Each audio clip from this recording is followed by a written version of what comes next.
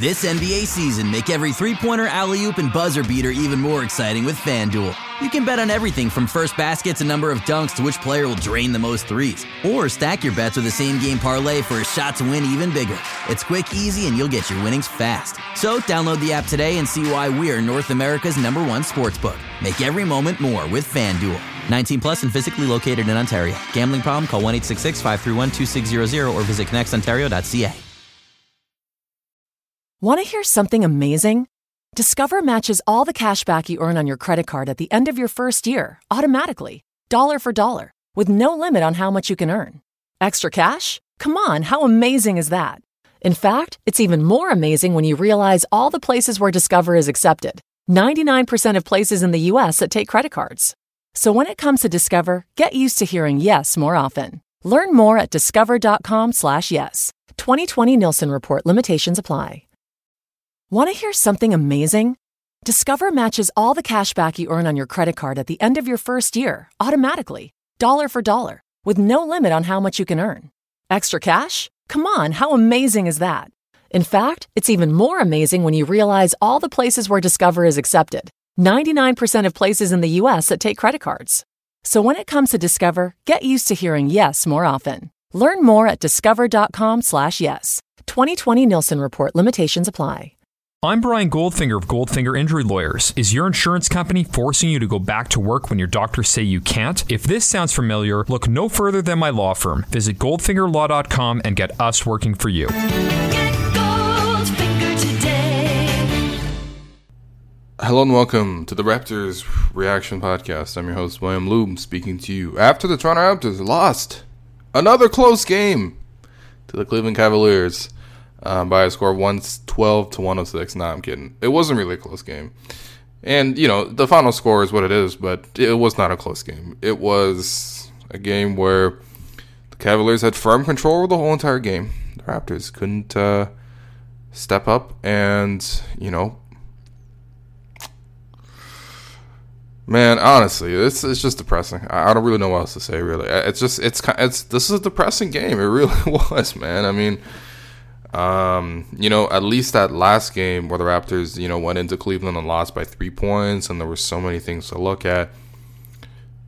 This game, like, the Raptors didn't even try, and, like, you know, anytime the Raptors made a run, the Cavaliers would just push them further back. And again, the game was close, but it was really just the Cavs saying, you're not really going to do anything. And anytime you do raise up, we're going to, you know, take it up even higher, and we're going to, you know, put you down, basically. And that's how the Raptors lost this game to the Cavaliers. I guess it's not too surprising when that the Raptors lost, considering that Kyle Lowry had one of his worst games of the season. Man had 29 minutes tonight, shot 2 of 11, 1 of 7 from the 3-point line, 5 points, 3 turnovers, 3 assists. You know, the playoffs, like, playoff form is coming real early for Kyle Lowry. Real early for Kyle Lowry. And, you know, of course, it is not a good look for Kyle when his counterpart, Jose Calderon, who is pretty much the third-string point guard for the Cavaliers, or that's what he was entering the season. Jose, who is 36 years old, we all know who Jose is, 19 points on 7 of 11 shooting with 3 of 5 shooting from deep, 4 assists, only 1 turnover, a plus 27, the highest mark in the entire game. And, yeah, so that's a bad look when you let Jose Calderon kill you like that, because it's not 2012, 2013 anymore, and, you know, Jose shouldn't be stealing your job. And also, it's a real bad look when Kyle goes to San Antonio yesterday to watch the national championship game. And look, man, decisions are made at the point, right? And if the Raptors allowed Lowry to go, and, you know, why not allow him to go? He's an adult. He can take care of his business. He can, you know, go support his team, then come home and sort of carry that excitement over to the court.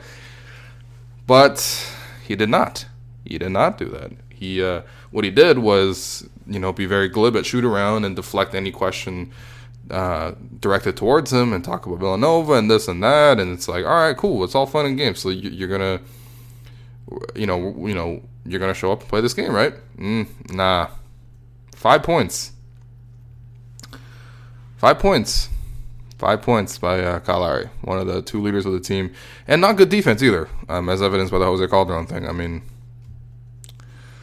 tough night. And look, if you're gonna ever beat the Cavaliers, which the Raptors have done, you know, it's rare, but the Raptors have beaten the Cavaliers before in both the playoff and the regular season context. If you're gonna beat the Cavaliers, you're gonna need your best players to perform at their best levels, and 5 points. 5 points. 5 points. 3 turnovers, 3 assists. And Kyle Lowry said after the game, he didn't miss anything. He just missed shots. Okay. Just missed shots. Cool. Just missed shots. All right. And then in terms of the rest of the game, I mean, the stressful part really is that there were a lot of stretches where the Raptors didn't look like they knew how to play defense, and they would make a whole bunch of embarrassing defensive miscues that wouldn't be out of place at your local like AAU game where, you know, like let's say if it's like a bunch of 8-year-olds playing basketball and there's that one kid that's like way better than everyone else, like the whole team goes after him, and you know it's almost like no one else matters, and it's just like, all right, let's just send 5 people at the ball like 10-bit soccer, and you know that's what it's like with LeBron. LeBron just honestly, like, LeBron had a triple-double, or not triple-double, he had 27, 10, and 6 tonight on 14 shots, which, I mean, wow. But it wasn't even like LeBron was locked in or anything like that. Like, he was not locked in. He wasn't. Like, 27 points, 6 assists, 5 turnovers. You will take that from LeBron, normally. But most of that was just LeBron wasn't even trying that hard. And when LeBron did make any sort of hard move towards the basket, the Raptors would collapse. LeBron would find the corner shooter would make their shot. And it's one defensive miscue after another, man. I mean, and it's both the starting unit and the bench unit, really. Like, it really looks like a team psyche thing where, you know, nobody's really mentally prepared to try to take it to the Cavs. And I don't really know, man. I mean, what are you supposed to do?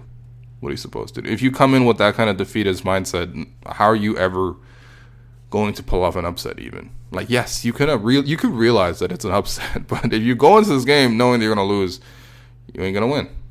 That's just is what it is. And the Raptors clearly have a mental block when it comes to the Cavaliers. It really does look that way.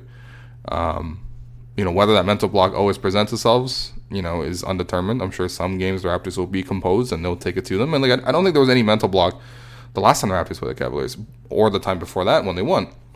But, you know, you could definitely see it creeping into this team once in a while when they play the Cavs and they make these silly mistakes and they're just panicked. You know, that's the biggest sign, is that they're panicked and they're not thinking rationally. They're not making good decisions.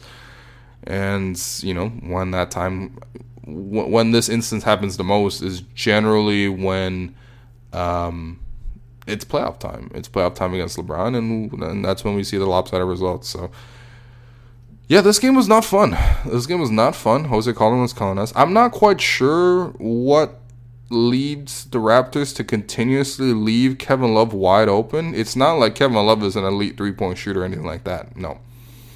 I don't understand that. I don't understand why the Raptors kept forcing players to go middle. Strange. Usually when you have a side pick and roll, high screen comes, the man guarding the ball handler tries to force the person with the ball to go towards the baseline.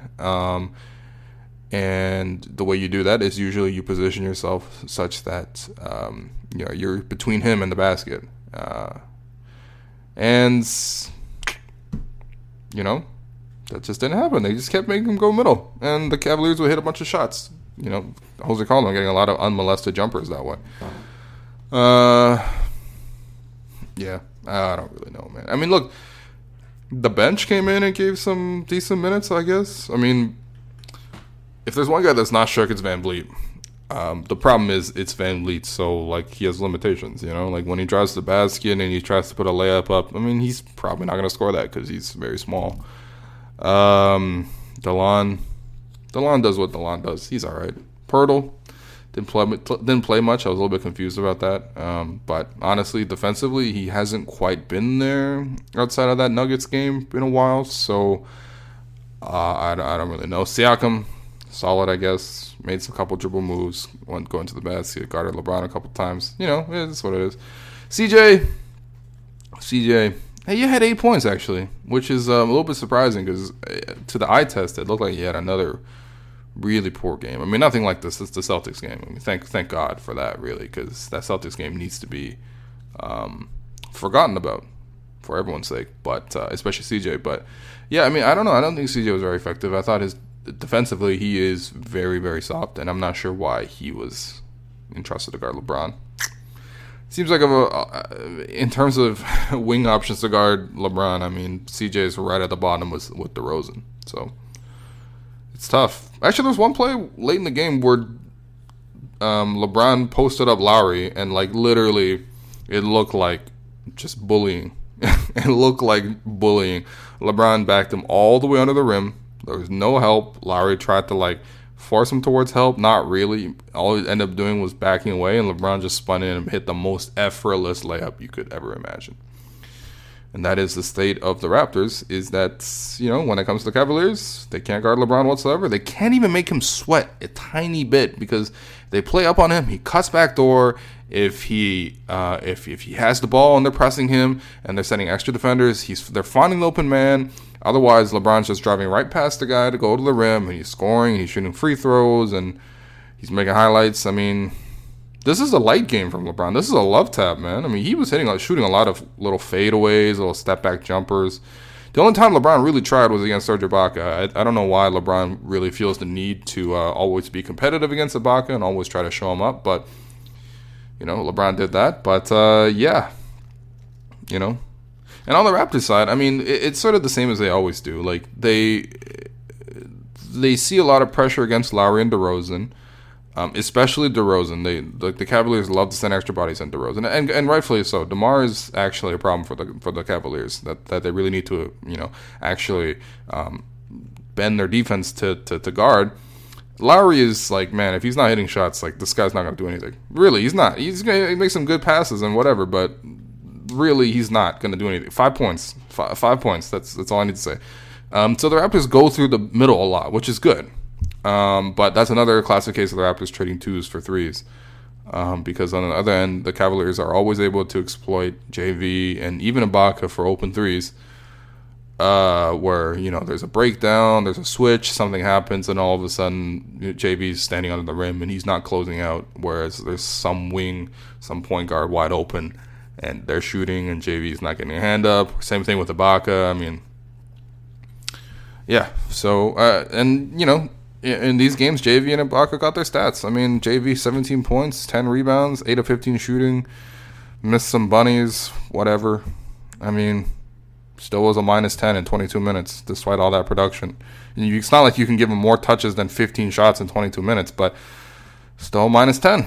And part of that speaks to the defense. And then also Ibaka, 14 shots in 29 minutes. He gave you 16 points with 12 rebounds. He was active on the glass. He had the Raptors' only block of the game. He hit some threes. The jumper looked more smooth than it has, in most of March, because it looks like the rest has really done Ibaka some good. But realistically, like, in an important moment, I don't really see Ibaka making a lot of shots in the fourth quarter, and they don't quite look for much anyway. So. Yeah, I mean, it was, the bench made a couple of runs, like mini runs. I'm talking like 4 or 5 points, and then the Cavaliers would push it back, whatever. But, Dwayne Casey still chose to close with the starters, still chose to close with Lowry, which was strange. I mean, I know you don't want to alienate your guy this late in the season, but, like, dude, come on. You can't put Lowry in the game and expect to win, because he clearly has nothing today. 5 points. And, then afterwards, after like 2-3 minutes, Dwayne Casey pulled the whole starters because it didn't work. Like, what do you think was going to happen? And is that an effective form of punishment? Really? Like, are you trying to shame them? It doesn't really work. I think these guys have gone through enough playoff failures to be impervious to shame by now. I mean, when you get outscored by Matthew Dellavedova as the leading player on your team, I mean, yeah. So the Raptors lost. The Celtics are down 3 points against Milwaukee Bucks. If the Celtics, hold on to this loss, which, by the way, the Celtics are down 3 points with Kadeem Allen as their only point guard tonight. Terry Rozier is hurt, apparently. So, they're now on the road and they're down 3. That's a lot of competitive edge to show for a team in that position. Whereas the Raptors, absolutely zero hunger. Only hunger we got is to go down for a little tiny rendezvous in Texas. Good job. Good job by the Raptors. In terms of your 3 stars. Number 1 star, DeMar. DeMar was solid. I really don't have that many complaints about DeMar. Yeah, defensively he wasn't the best, but that's not realistically his job. In terms of who actually did their job tonight, DeMar did his job. 19 points, 7 to 13 shooting. The 3-point shot has unfortunately really faded into nothing. The Bucks got a bucket. Okay, so they're up 5 with 31 seconds left. Although the Celtics have made some crazier comebacks on that, so I don't know. But DeMar, 7 assists as well. Only 1 turnover. Solid. DeMar was getting to the basket. He was effective. He made some tough shots. Again, like I said, DeMar's a real problem for the Cavaliers. And the Cavaliers bend their defense towards DeRozan. And, when DeRozan was doubled or whatever, he made some great passes, especially in the first quarter. And then your second star, Siakam, I guess. 10 points, 5 rebounds, 4 assists, a steal. He's got energy. He'll run in transition. He's got 2 transition alley-oop finishes, so that's good, I guess. I don't know.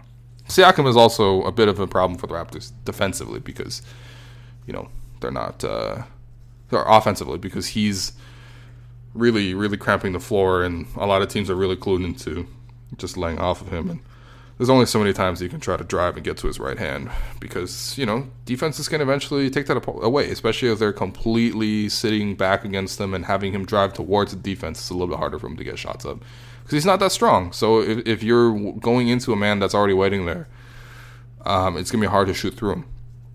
But still, I can play with energy. And then your third star, give it to JV or Ibaka. I don't really care. It doesn't really matter there. Van Vliet can also get some love, sure, but still 9 points on 10 shots is not that much to brag about. But, look,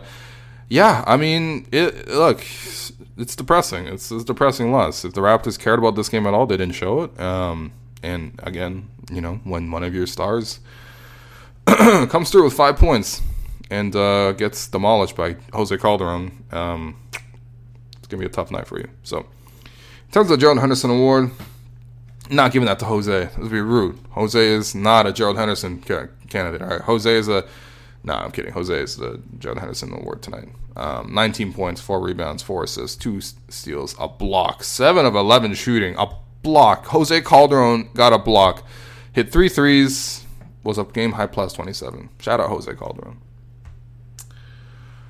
Yeah, it's a tough game. Luckily, the Raptors play again tomorrow, so we can, feel the same sort of fear and dread, and we can do that after seeing a whole day's worth of hot takes of people ripping the Raptors, and, they kind of deserve to be ripped a little bit, man. Shit, they're playing like garbage right now. Like, if you're one of the lower playoff teams, you're looking at the Raptors like they're food, man. This is a team that's not playing with any vigor at all. The 60 wins dream is pretty much dead. The Raptors have to win out the rest of the season to get to 60 wins because they're at 22 losses now. And again, the lead over first is very tenuous. And we'll see what happens to that Boston game. But it's a problem. It's a problem for the Raptors. Anyway, thank you for listening. Or apologies for listening, really, because this is a really quite depressing listen. And as always, check out 10 things. And I guess I'll be back tomorrow. Want to hear something amazing? Discover matches all the cash back you earn on your credit card at the end of your first year, automatically, dollar for dollar, with no limit on how much you can earn. Extra cash? Come on, how amazing is that? In fact, it's even more amazing when you realize all the places where Discover is accepted. 99% of places in the U.S. that take credit cards. So when it comes to Discover, get used to hearing yes more often. Learn more at discover.com/yes. 2020 Nielsen Report limitations apply. The in-dash OLED display in the Cadillac Escalade has 38 total diagonal inches of color display. So why do we give it a curve too? I guess you could say we like to bend the rules. The 2021 Cadillac Escalade. Never stop arriving.